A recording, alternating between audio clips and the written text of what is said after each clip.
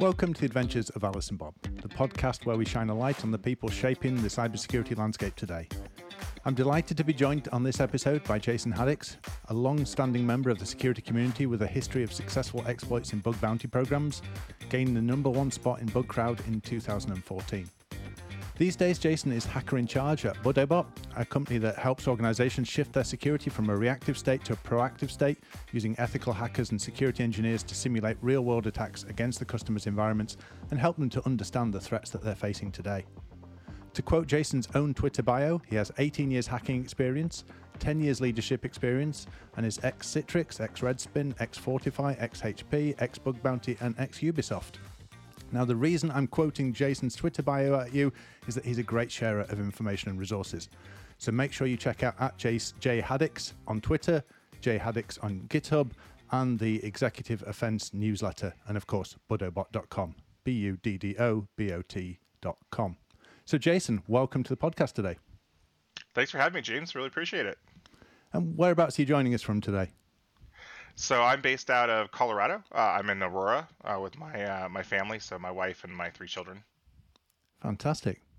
And how did you first become interested in technology and computers?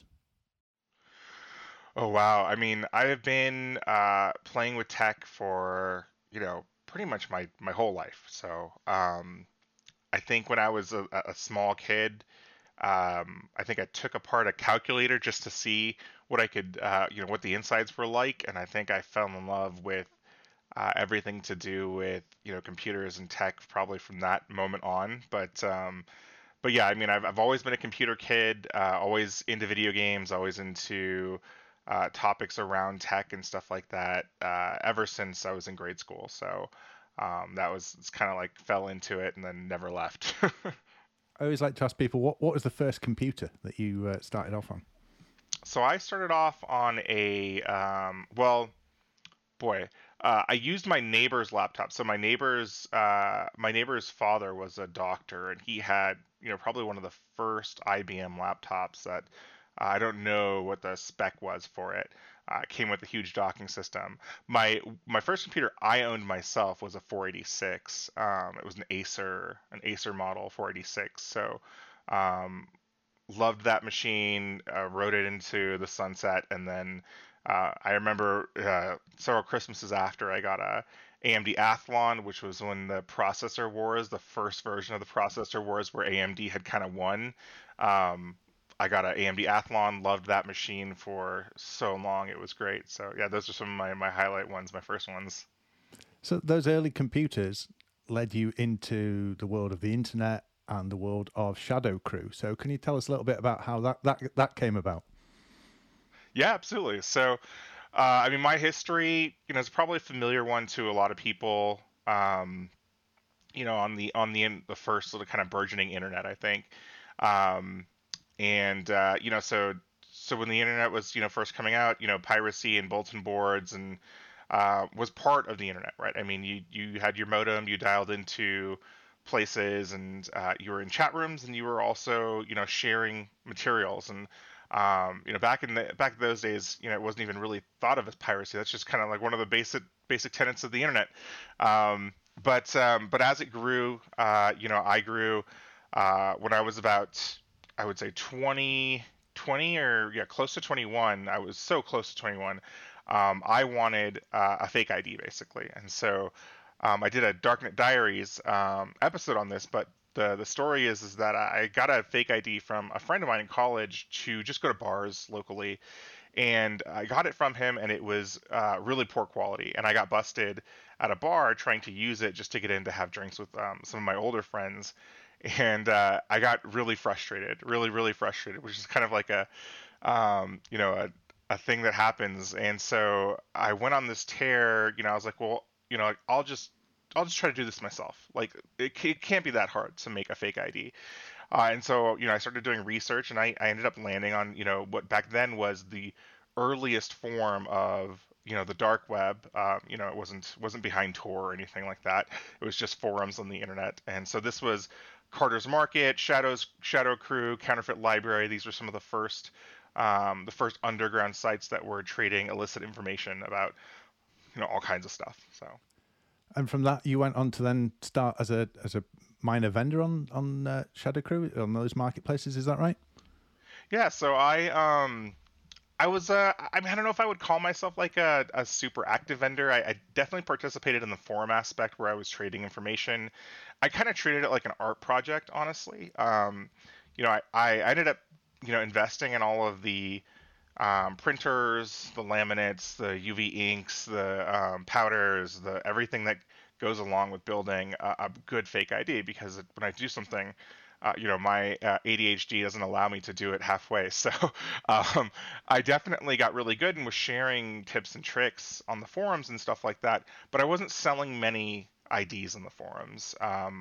But they really did appreciate me on the forums for the amount I was sharing. So yeah, I would talk with other vendors, and so there's really three components of that ecosystem in the dark web. It is the hackers who are hacking the credit card numbers from websites, usually database dumps out of web hacks that they do. At least it was then, or network hacks.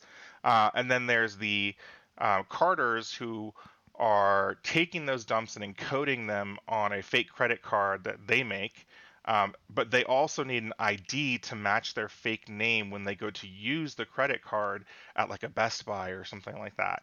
And it remains this way to this day.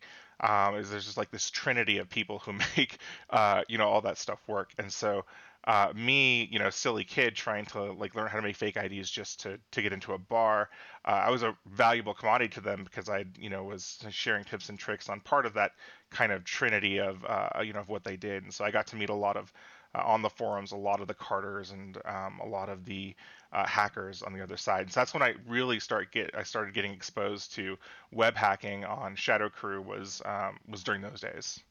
And how did you then take that kind of early interest and you're starting to learn about these new techniques? There's this information around, there's people willing to share with you. How did you then take that and sort of transition into a career as a penetration tester? Yeah, so I was going to school. I was going to a community college in my hometown, and I was already on kind of a networking track there. I was on a Cisco networking track. I knew I wanted to do something in IT.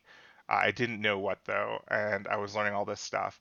And it was just when web hacking was starting to become like a thing, right? So Rainforest Puppies' first paper on SQL injection had just come out like earlier that year, and I was learning all these crazy things like this bug called cross-site scripting, and like there was still there was still RCE, remote code execution, in web server software. Like Apache would still back then have a RCE every once in a while. So I was learning about like all kinds of stuff, and then Shadow Crew, the forum that I was primarily on, got busted by basically the Secret Service. Was the first three-letter, or not three-letter, but the first agency to really take a stand against kind of the underground forums. And Shadow Crew was the first one to be busted. So basically, a whole bunch of people I knew on these forums got arrested in like a massive worldwide raid across the United States, Canada, Europe, basically everywhere, a coordinated raid. And I was such a small fry, and wasn't really participating in the sale too much of the forums, that I wasn't someone who was targeted for that, but definitely started to scare me straight a little bit. I went from there back to school and was trying to focus, and then I took an elective course at my college. And there was this elective course called Ethical Hacking and Network Defense. And my teacher at the time, I was taking the course, and I was like, hey, like I like the course, I like the ideas in the course, the things that we're learning, but it's already horribly outdated based on what I know from being on these forums. And I started to tell him, like this is the kind of stuff that's happening right now, and these are the attacks that are used in modern day. And he's like, you can do this as a job. And I'm like, well, what do you mean? He's like, there's this thing called, he's telling me this thing called penetration testing, and I'm like, what is that? And, so he basically, told me that, I can get paid legit for using these skills and learning about this. And your job would to be find these vulnerabilities and write reports about them. And so I took that course and, did really well.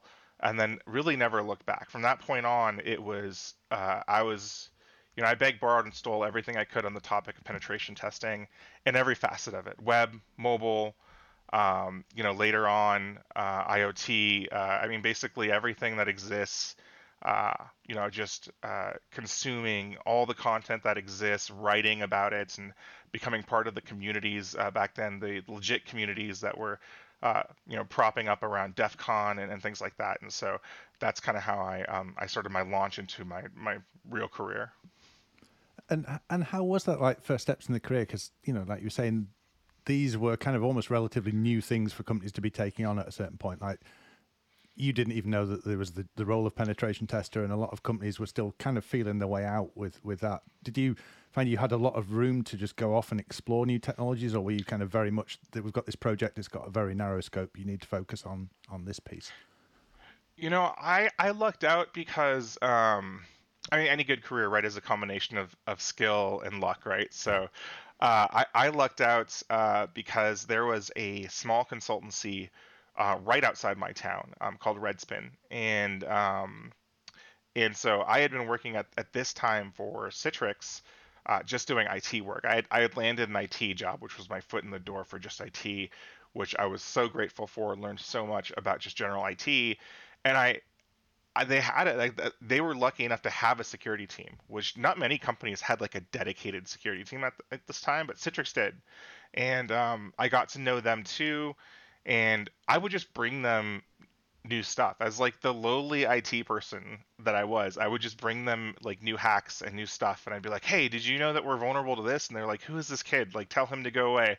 But I got to know them, and I got a little bit of exposure, and then I used, you know my conversations with them and some things that I fixed at Citrix to interview at a job at Redspin, which was a full-time auditing and penetration testing consultancy. And it was really, I mean, when I call it like a consultancy, I mean, it was, like, there was no more than 4 engineers when I started. Um, and I got really lucky because they serviced in California, they serviced most of the banks in California at that time. Most of the, like, mid-sized to large credit unions and some of the multinational banks too.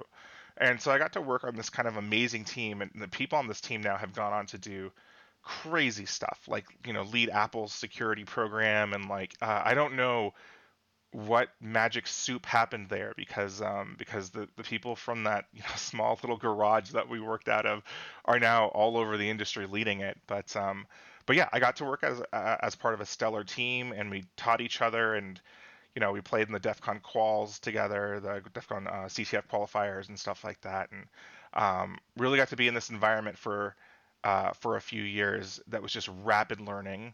And it was still at the burgeoning time of transitioning from, many pen testers at that time were network only. So they were very Sure. used to using, something like Nessus and scanning stuff, and then actually having service-based exploits. At that time, still a lot of buffer overflows, like very generic stack-based buffer overflows. And we were transitioning into web, where, like, people were like, oh, you can break in through the website. And so I got to help Redspin build that methodology, and it was great. It was great to have this supporting, like, team who was all about it, and I've got some great stories from then. But yeah, that's kind of where it was. Well, speaking of great stories and learning quickly on the job, one of the things I came across when doing the research for this was that you worked in a red team and you accidentally triggered an emergency response in LA. So maybe you could tell us a little bit about how that activity came about and what happened there. Yeah, absolutely. So one of the things I do is I scrub obviously the name and any identifying information, but I do like to kind of share some of the better stories, in my career. And I've had a long career, so it's not that I have, like, the best stories. I just have a long career, so you accumulate some. But one of my stories is, we were contracted at one of my jobs to do a red team assessment against a medical alert company, and this is the kind of company that, your parents or your grandparents, would wear one of these devices, so that if they fell or something happened, that they could pull the pin on it or press a button on it, and it will alert emergency response to bring, a private chartered, like, ambulance to their house, basically.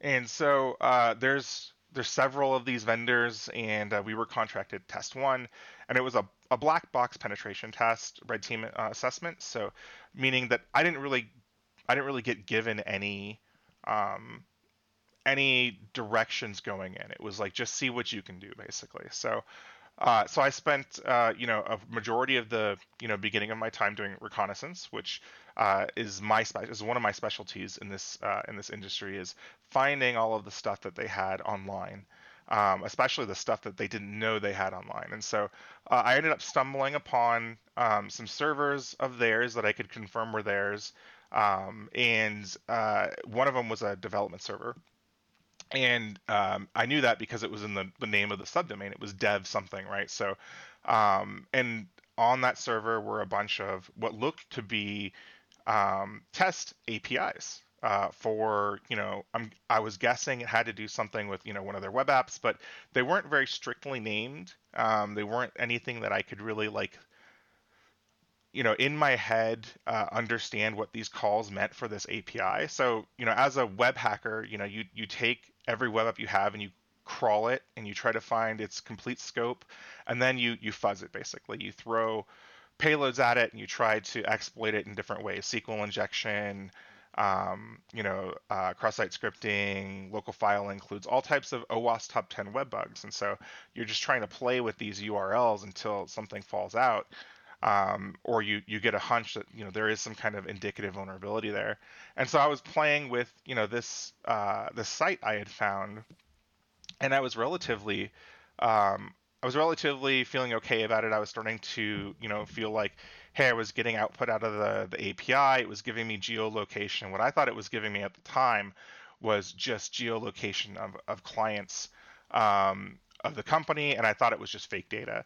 I mean, it turned out, and this still happens to this day, that it actually wasn't fake data. It was live data of their customer base. They had connected their dev to the same database that their prod was, their web app, their web API, and the fuzzing that I had started doing on some of these endpoints had started to trigger the medical response to a small subsection of the city of Los Angeles, because that is where this API was hitting, was that locale. So I was doing my work, and eventually, like towards the end of the day, I got a call on my cell phone. You have emergency contact information. The client can contact you if anything happens. I said, hey, did you happen to find anything? And I was like, well, I haven't really found anything. I've been, like testing, enumerating, fuzzing a little bit, but I haven't found too much. And they're like, well, the fleet of ambulances for most of the city just got called and sent out. Can you tell us what you were doing? And I was like, well, there's this dev app. It has a API on it. It was unauthenticated. I was fuzzing it. And they're like, oh yeah, that triggered, all of the ambulances basically we had in our fleet to go out to all of our customers. Can you please stop? I was like, yes, of course, I'll stop. And so, we figured out that, the devs had connected this development site to the production instance of the API as well, and they were managed to give a call like to like all the driver dispatch to basically bring everybody back. But that was a pretty crazy one. Like I ended up finding some bugs on that red team assessment that were really great. Obviously, that's a big one, is you shouldn't have that on the internet unauthenticated. But I will never forget that call of like, yeah, you need to stop right away because the ambulances are out right now. So that is the time I put the city of Los Angeles on alert a little bit, or at least everybody's parents. And how did the company, like the company you're working for at the time and the company you were doing the test for, how did they actually handle it? Were they gracious about it, or were they angry about it? Yeah. So this company in specific, the customer was great. They were like, yeah, this never should have been on the internet. Thank God you found it, and not somebody else. So, it can be hit or miss with companies, right? Like some Yeah. companies really don't want you to find great stuff. They just want to have their pen test and go about their business, and hopefully no criticals get found or something like that. And if you do find something critical, they can respond in the worst ways, either on a pen test or a bug bounty or a red team. This specific customer though was amazing, and they were like, They contracted with us for many, many years after this, and did many, many more tests. So, yeah, I enjoyed working with them, and that was a good experience. So. And did it change the way you now think about things? Do you approach things in a different way, especially when there's obviously if you're dealing with systems where there's people's lives are sort of connected up to it, that can be a very different pen testing engagement to a more simple web app for an online retailer, perhaps. So Yeah. how would you now approach that to try and de-risk it as much as possible? So for that one, I was so young and new, right? So I think that I didn't really think to ask the right questions in the scoping call, but nowadays, if the mission of the company was anything related to health, I ask a barrage of questions. Like, is there any chance that anything that I could hit could, cause like harm or anything like that? You should have some of these types of questions in your scoping document, right? To make sure that even even if they think that they're all good and that there shouldn't be any way that you can do X, Y, and Z, you wanna avoid. And so for an engagement like this, it probably would have been much better as what we call like a full knowledge or crystal box penetration test, right? Where they would have been like, okay, here's the full architecture of how this thing works, like how our business works. Here's the types of servers you're going to see. Everything's handled via these web APIs that we've built. The devices, make a call over like cellular data to this API, and like if they would have told me that, I would have known right away when I was testing this thing and be like, oh, okay, so this is the thing that the alerters connect to. Even though it says dev, I probably shouldn't be fuzzing it aggressively or spidering it aggressively. And if it would have been a clear box test, I probably would have given them a call and just been like, hey, I found this. It doesn't have any authentication. Do you want me to continue testing this? And maybe we could have caught it at that point. We could have been like, oh, yeah, first of all, that should be authenticated, even though it's a development server. And hopefully would have got to the point in the conversation where it's like, oh, actually, our development server is connected to our production system as well. And it actually does execute the calling of the fleet of the ambulances. So yeah, so I mean, you would hope in a crystal box full knowledge test that you could get to some of those places with just talking with the tech team, and that's probably how I would approach a test with a more sensitive medical device manufacturer these days. Yeah. Would there be like a line you'd just go, I'm not touching that system because either the customer doesn't really know what's going on with it, or it's just such high risk to a patient there that you just wouldn't engage? Yeah, I mean, there's not much I won't hack, honestly. I usually draw the line on. Actually, I'm one of those testers that personally draws the line around. I have at least until now drawn the line at social. So I understand that social engineering is one of the biggest target, and I'm talking about voice, like vishing basically. So we have people on our team that do that, but I won't do it. Earlier in my career, I did a social engagement where I did some vishing, and the person who failed the vishing campaign, or a couple people who failed the vishing campaign for the client that I was working on, got fired from the engagement. And so I didn't want to be responsible for anybody losing their job. So I don't do social anymore. But as far as the medical stuff, no, I just make sure to do a lot of architecture questions before I do it now, and just say, hey, if you want me to test this MRI machine, I don't want to test one that's hooked up in a hospital where someone's going to be using it while I'm trying to hack it, right? Or I don't, like when I go into a hospital network, we spend a lot of time understanding where we're going to be at in the network and what we can and can't do and what the layout of the network looks like. We spend a ton more time on reconnaissance and enumeration than anything, just to make sure we don't bring anything down. We're so careful when it comes to testing those networks that have to do with very, very sensitive missions, basically. And as well, you just mentioned that you have tried this sort of social engineering stuff in the past, but that's not your bag now. But I understand you've also done quite a bit of physical penetration testing in the past, and I've seen stories of breaking into banks wearing thrift store shirts, blow up dolls, falling through roofs. So maybe you could share some of the highs and maybe some of the lows of physical pen testing as a career. Yeah, absolutely. So, when I was getting in two of my jobs, every once in a while you'll get a full scope test, which includes physical. The client will want us, to go to, wherever. I mean, most of our stuff was web or network testing, but every once in a while you'd have a customer who'd want a full scope red team, and so we would incorporate, physical.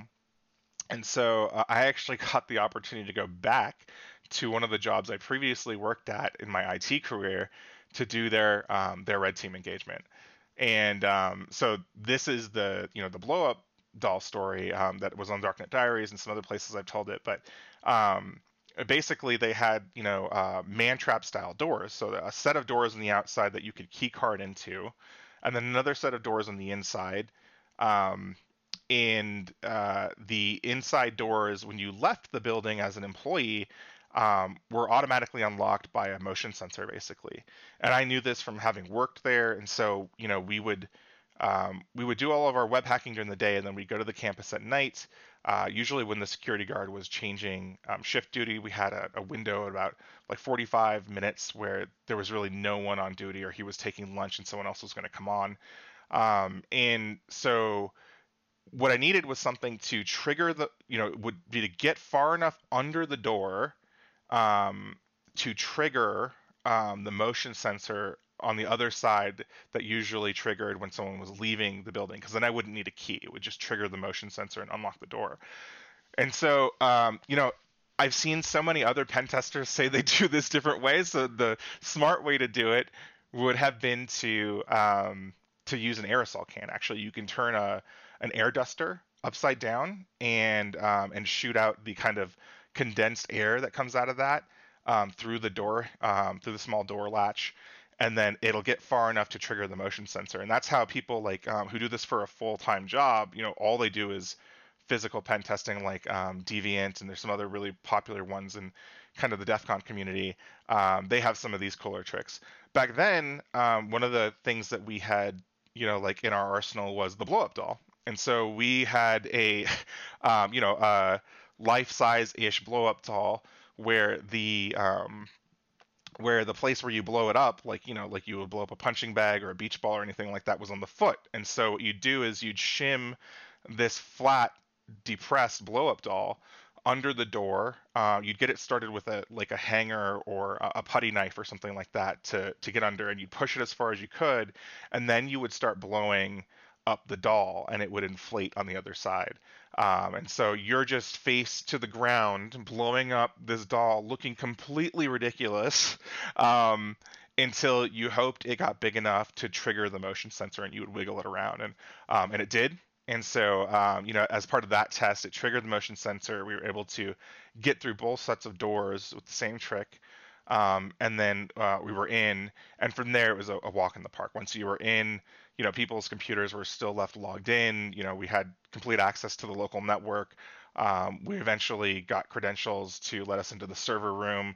And then, we were able to put sticky notes in some of the servers saying, hey, we were here, and everything was forfeit. So that was the blow up doll trick that we used a couple times there.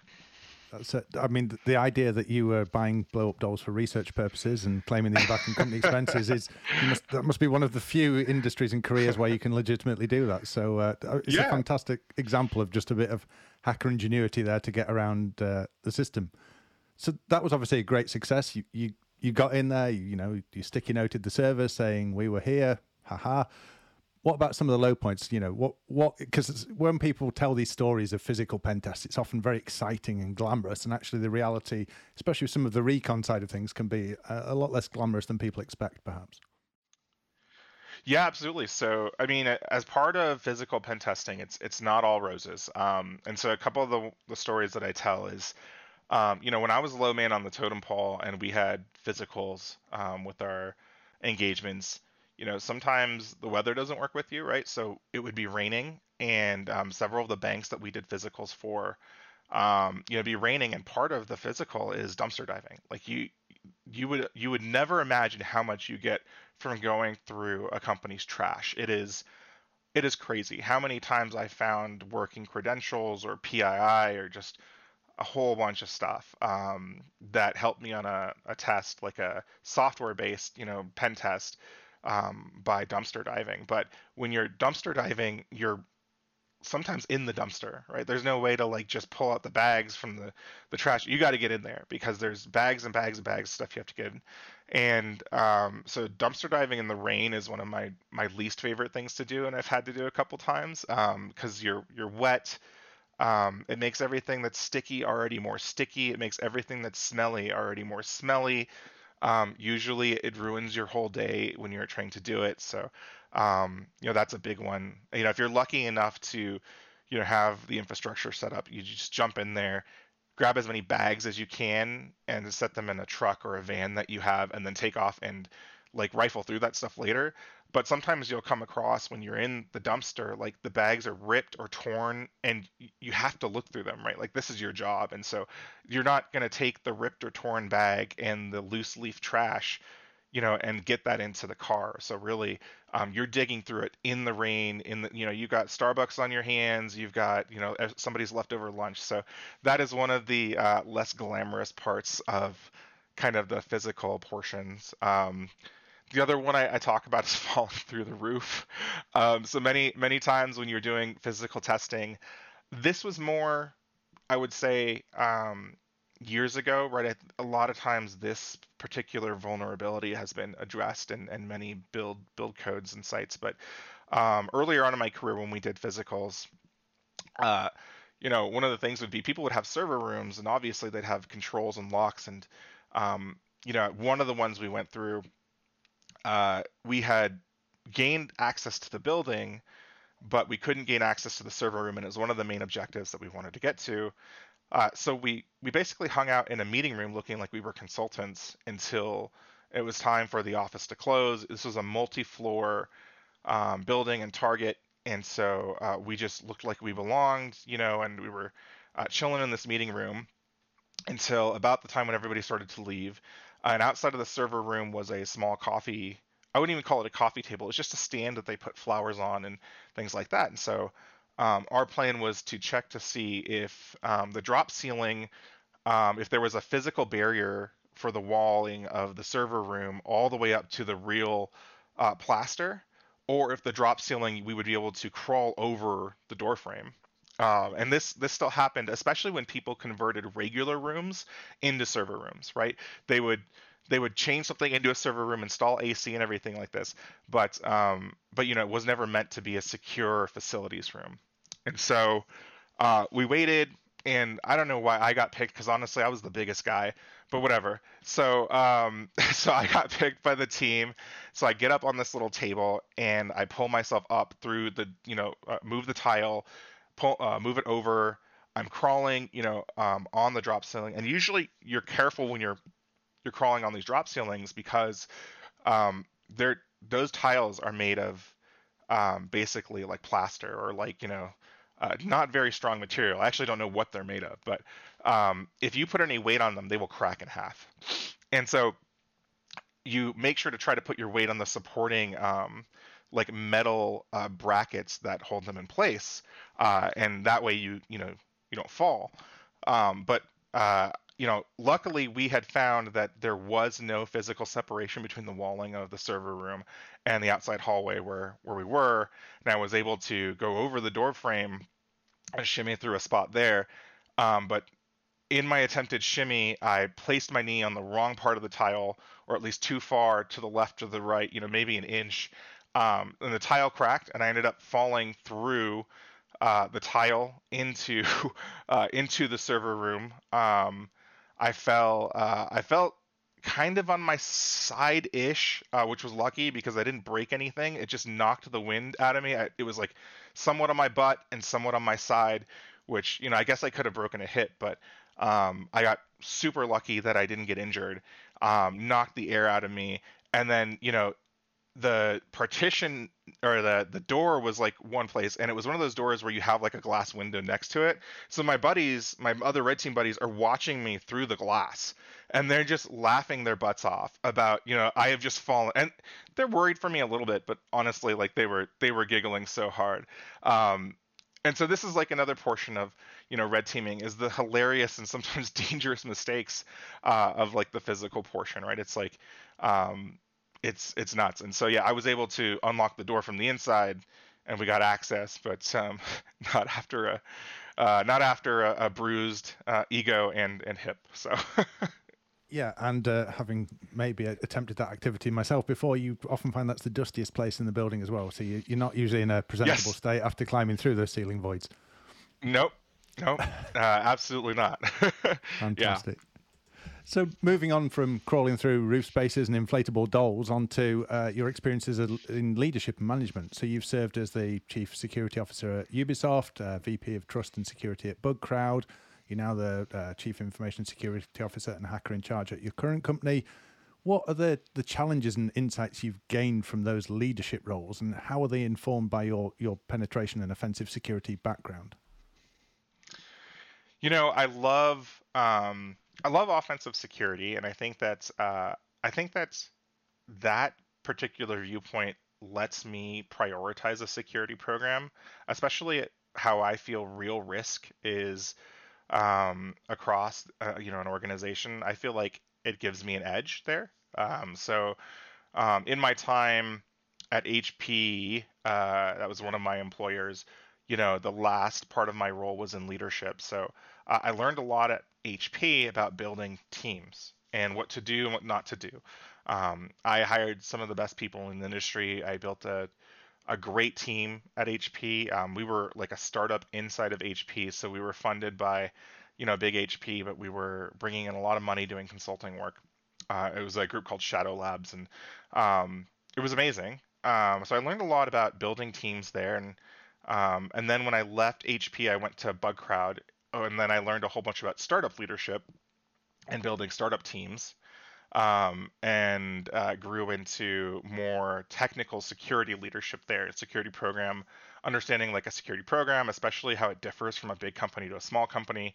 And then I left BugCrowd to take my first kind of debut big CISO role, big security leader role at Ubisoft, because I'm a huge gamer, huge nerd, and I wanted to marry video gaming and security. And so I was able to go into Ubisoft having this context from an offensive security side to reprioritize the program, reorganize some stuff, really get them on better footing. But I was also exposed to several, security breaches. When you're that big of a company, you get exposed to, like breaches of all sizes, basically, and incidents of all sizes, and got a lot of exposure to the blue side of the house as well. Since I had been mostly offensive based, I got a lot of exposure to SOC and threat intelligence and detection engineering and all that stuff. Worked with some really great people at Ubisoft. So I feel like my career I've been so blessed because I've gotten exposure to pretty much everything. And I would say the combination of that soup has led me to a place now where I feel like I could go into any situation, any business, big or small, startup, cloud native, not cloud native, legacy, and I could probably figure out like how to design a good security program that's prioritized in the correct way. So that's usually what I tell people. I feel like having those skills allows me to do that, which allows you to save budget, not waste time, build great teams. And I mean, I could talk for hours on each one of those topics, but yeah, those are some of the things I think that I came out with and I specialize in. One of the things you mentioned there was that obviously during your time there, they were Ubisoft a big target that suffered, different breaches. The one that jumps to mind for me is obviously the attack from Lapsus. And while the threat actors weren't able to inflict the same amount of damage they had done on previous victims, it must have still been a very stressful time for you. How did you first become aware of it, and what did it feel like at the time going through that? Yeah, so the Lapsus incident was one of the bigger ones I think that I dealt with at Ubisoft, and it's one that I actually have a talk on, a conference talk that I do today. It's called Tales from the Breach, a crash course in modern adversaries, and I did it at RSA, and it is kind of like it answers this question of basically what happened, but specifically, I got a call one day. I think it was a Thursday, maybe a Wednesday or Thursday. I can't remember exactly the day, but I got a call at like 6 a.m. and it started out as um, a page call from IT saying, "Hey, there's downtime. Basically, there's an issue. We there's some downtime with some of our servers. We're looking into it. So it wasn't a security issue right away, but process and procedure has you attach someone from the SOC as soon as something like that happens as a security attaché to anything that causes downtime. And so I got that call at 6, was up talking to other leaders because it was a significant it was a significant enough incident causing significant enough downtime. And then, probably 2 or 3 hours into, the downtime and IT and security and the SOC working on it, security realized that it was a security incident rather than just like some kind of technical error, right? Which have been the running prevailing theory for a little while. And so at that point, you have to mobilize the team. Basically, you have playbooks for different types of incidents, or hopefully you do. Hopefully you have a playbook and you've tabletopped it and stuff like that. So you mobilize a lot of your blue team. The next thing you do is you bring in backup depending on the scope of the breach, right? So you bring in an extra third-party consultancy, which you have to pre-budget in and talk to your leadership about. Like if something like this happens, you're going to bring in like a Mandiant or a Microsoft Dart or something like that. I actually don't think they're called Microsoft Dart anymore, but Microsoft's advanced, kind of forensics and detection team.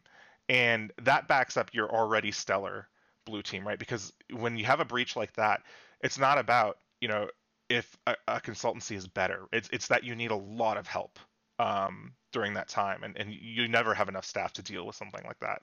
So you start mobilizing, you start doing the investigation and the response work.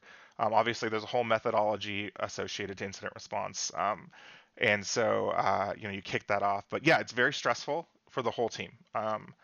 In our case at Ubisoft, Lapsus brought us down for a little bit, which for a gaming company is the worst thing that could happen. Actually, it actually changed my whole perspective on how I design a security program. Up to that point, I had been designing security programs to protect us from exploits, right? And I had prioritized, at least in my mind, where exploits were that could cause the most damage. What I hadn't been prioritizing for a ton was the eventuality of downtime, right? And how that is actually the worst thing that can happen to any business, honestly.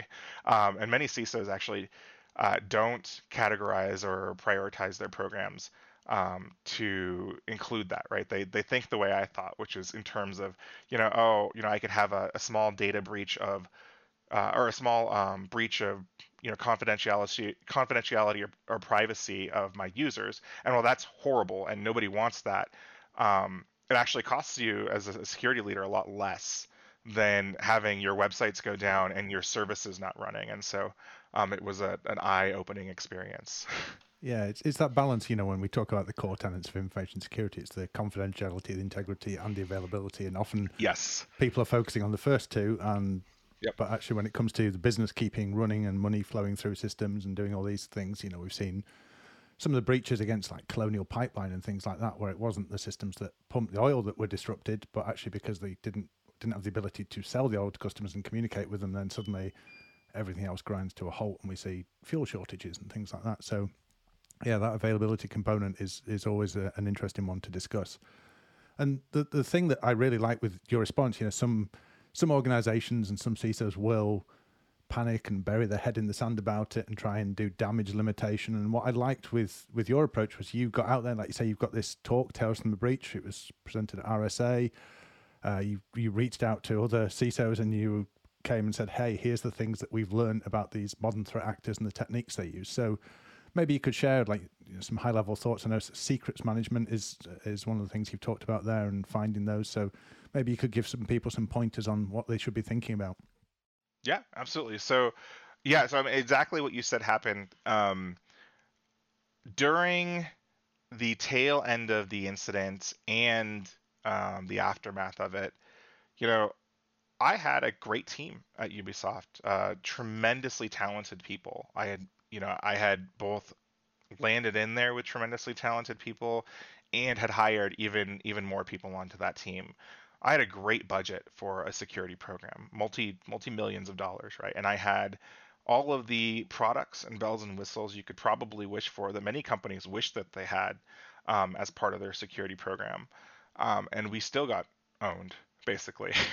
And so, what I ended up doing was what I would do, as part of a hacking engagement or something like that, I went out and did recon, right? And in this world, it was basically jumping in every Slack channel that I was a part of. There's several CISO Slacks that are invite only that, when you're in this leadership kind of group, you get invited to, and I ended up going into these Slacks with other companies who, were affected by this threat actor or threat actors similar to it, and just getting their phone numbers and calling them and having these hour-long conversations with these CISOs about how did this happen? Like, where were our blind spots in these in these incidents? And so I must have talked to well, I would say I had about 15 meaningful phone calls with people who had dealt with this threat actor specifically, because they had a laundry list of people they broke into: Microsoft, Okta, Nvidia,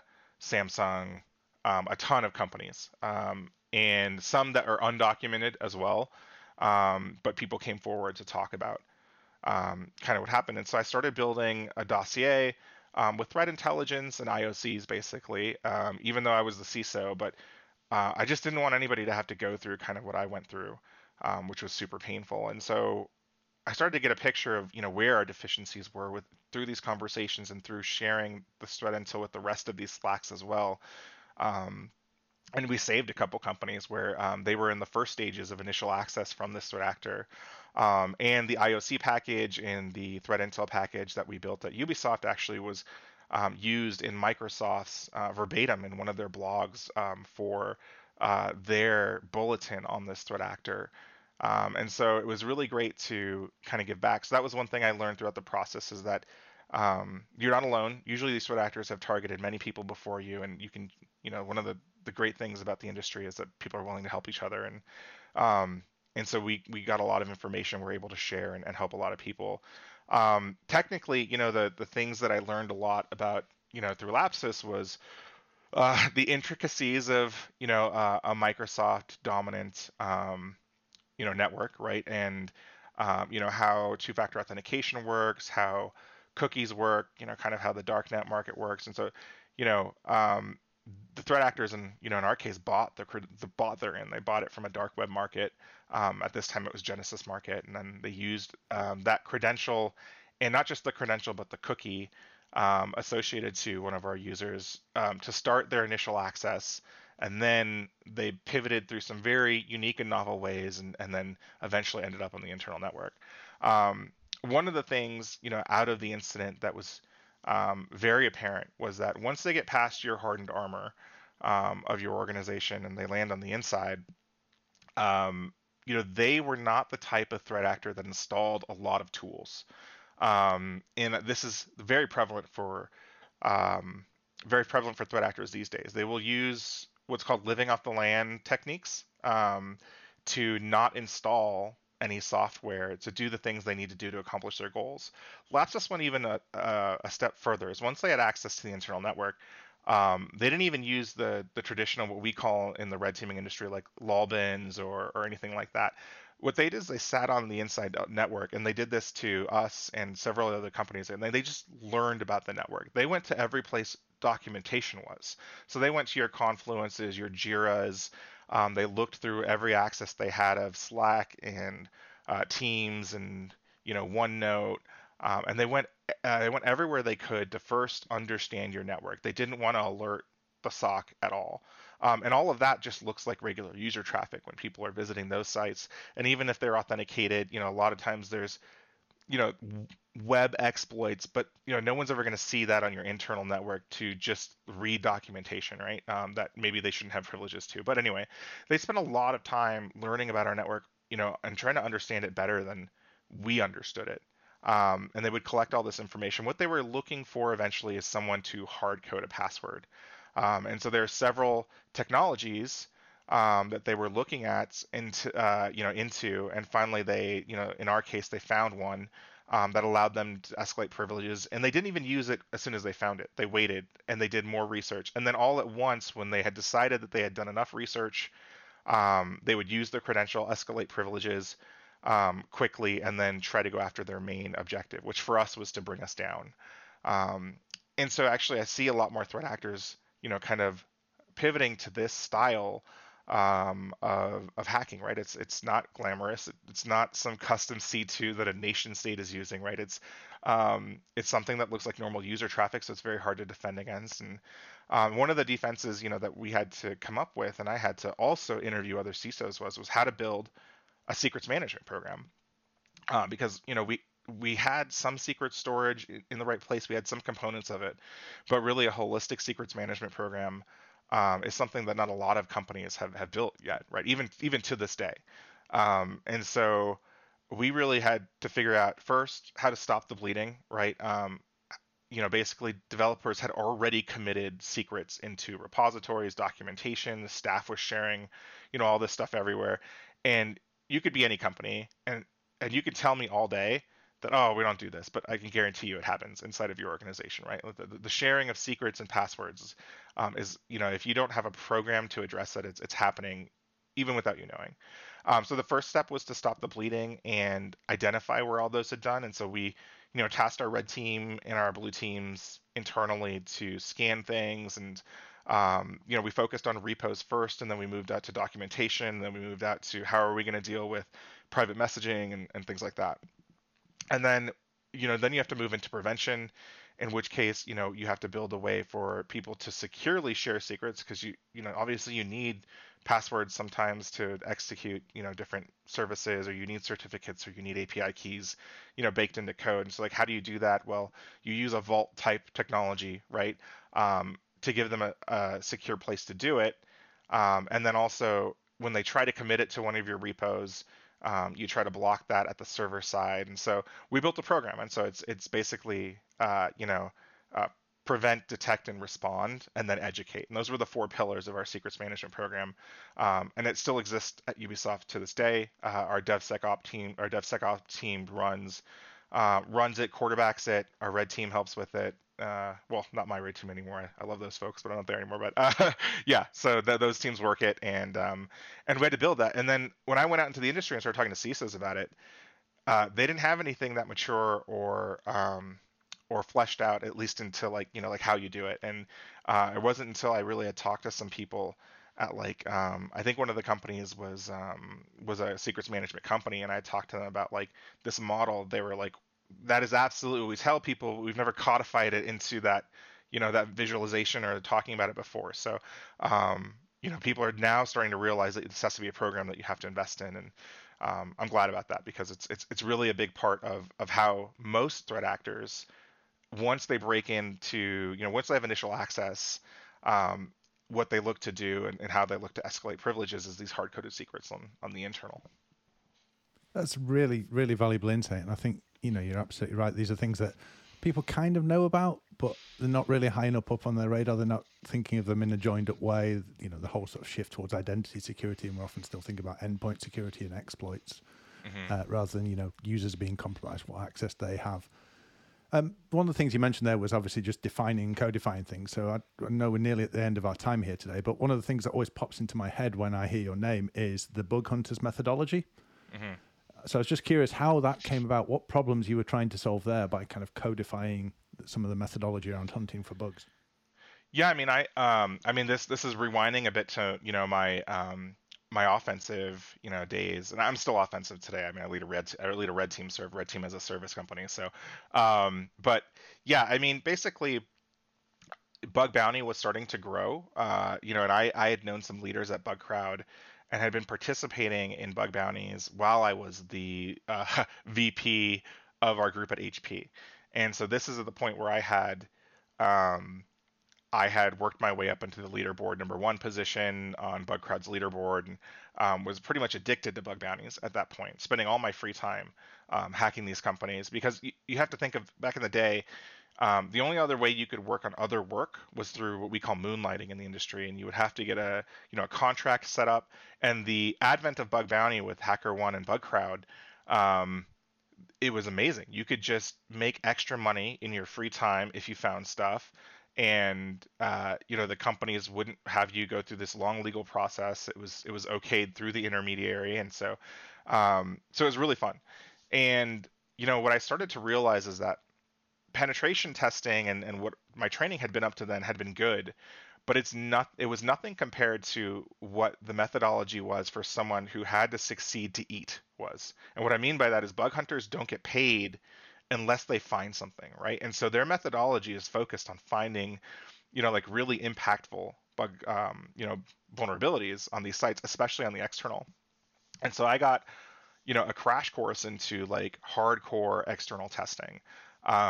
This was all at the time, this was burgeoning during the blogging and golden, what I would call Twitter years. And so I would collect tips and tricks, and I was kind of the first person to take a year's worth of research on all these tips and tricks of people I was, like peers with in this bug bounty scene, and codify it into a reconnaissance methodology and a web hacking methodology. And so my first talk at DEF CON was called How to Shot Web, with a little Spider-Man meme on it.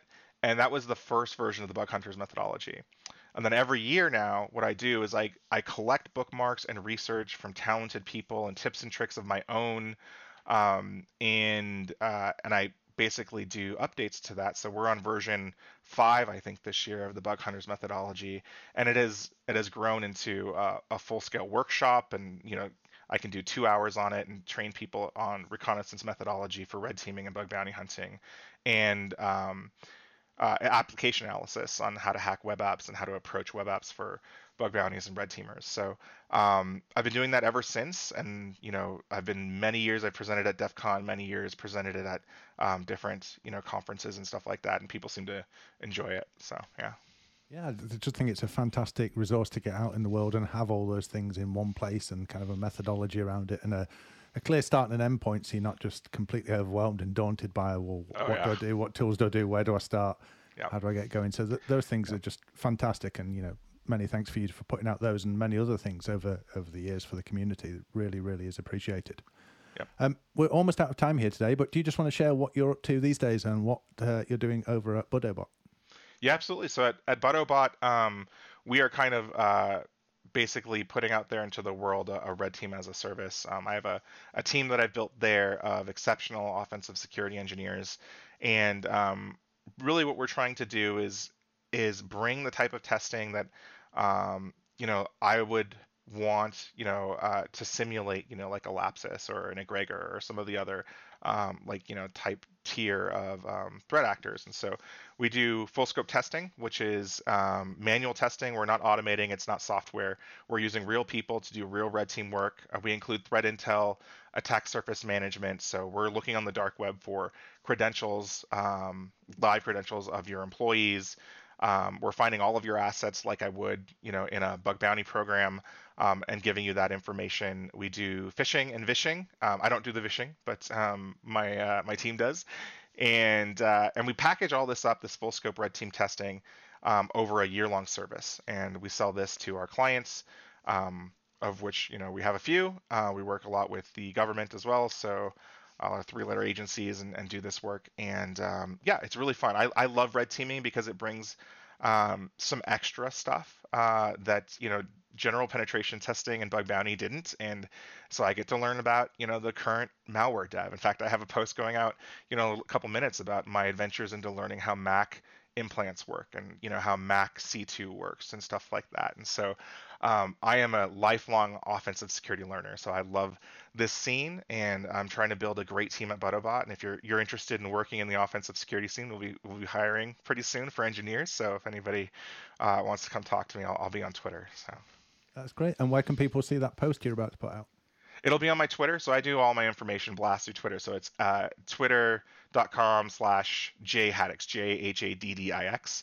And I post all of my research and thoughts and cool stuff I find on my Twitter pretty constantly. And then eventually it ends up in my newsletter, which is called Executive Offense, which is an intersection between my offensive mind and kind of security leadership and how they blend together. And it's a newsletter that I put out every week.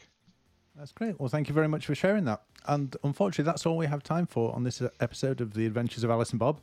I'd like to thank our guest today, Jason Haddix, for sharing some of his journey with us today, from 486s and fake IDs to CISO and securing secrets with some blow-up dolls and falling through ceilings along the way.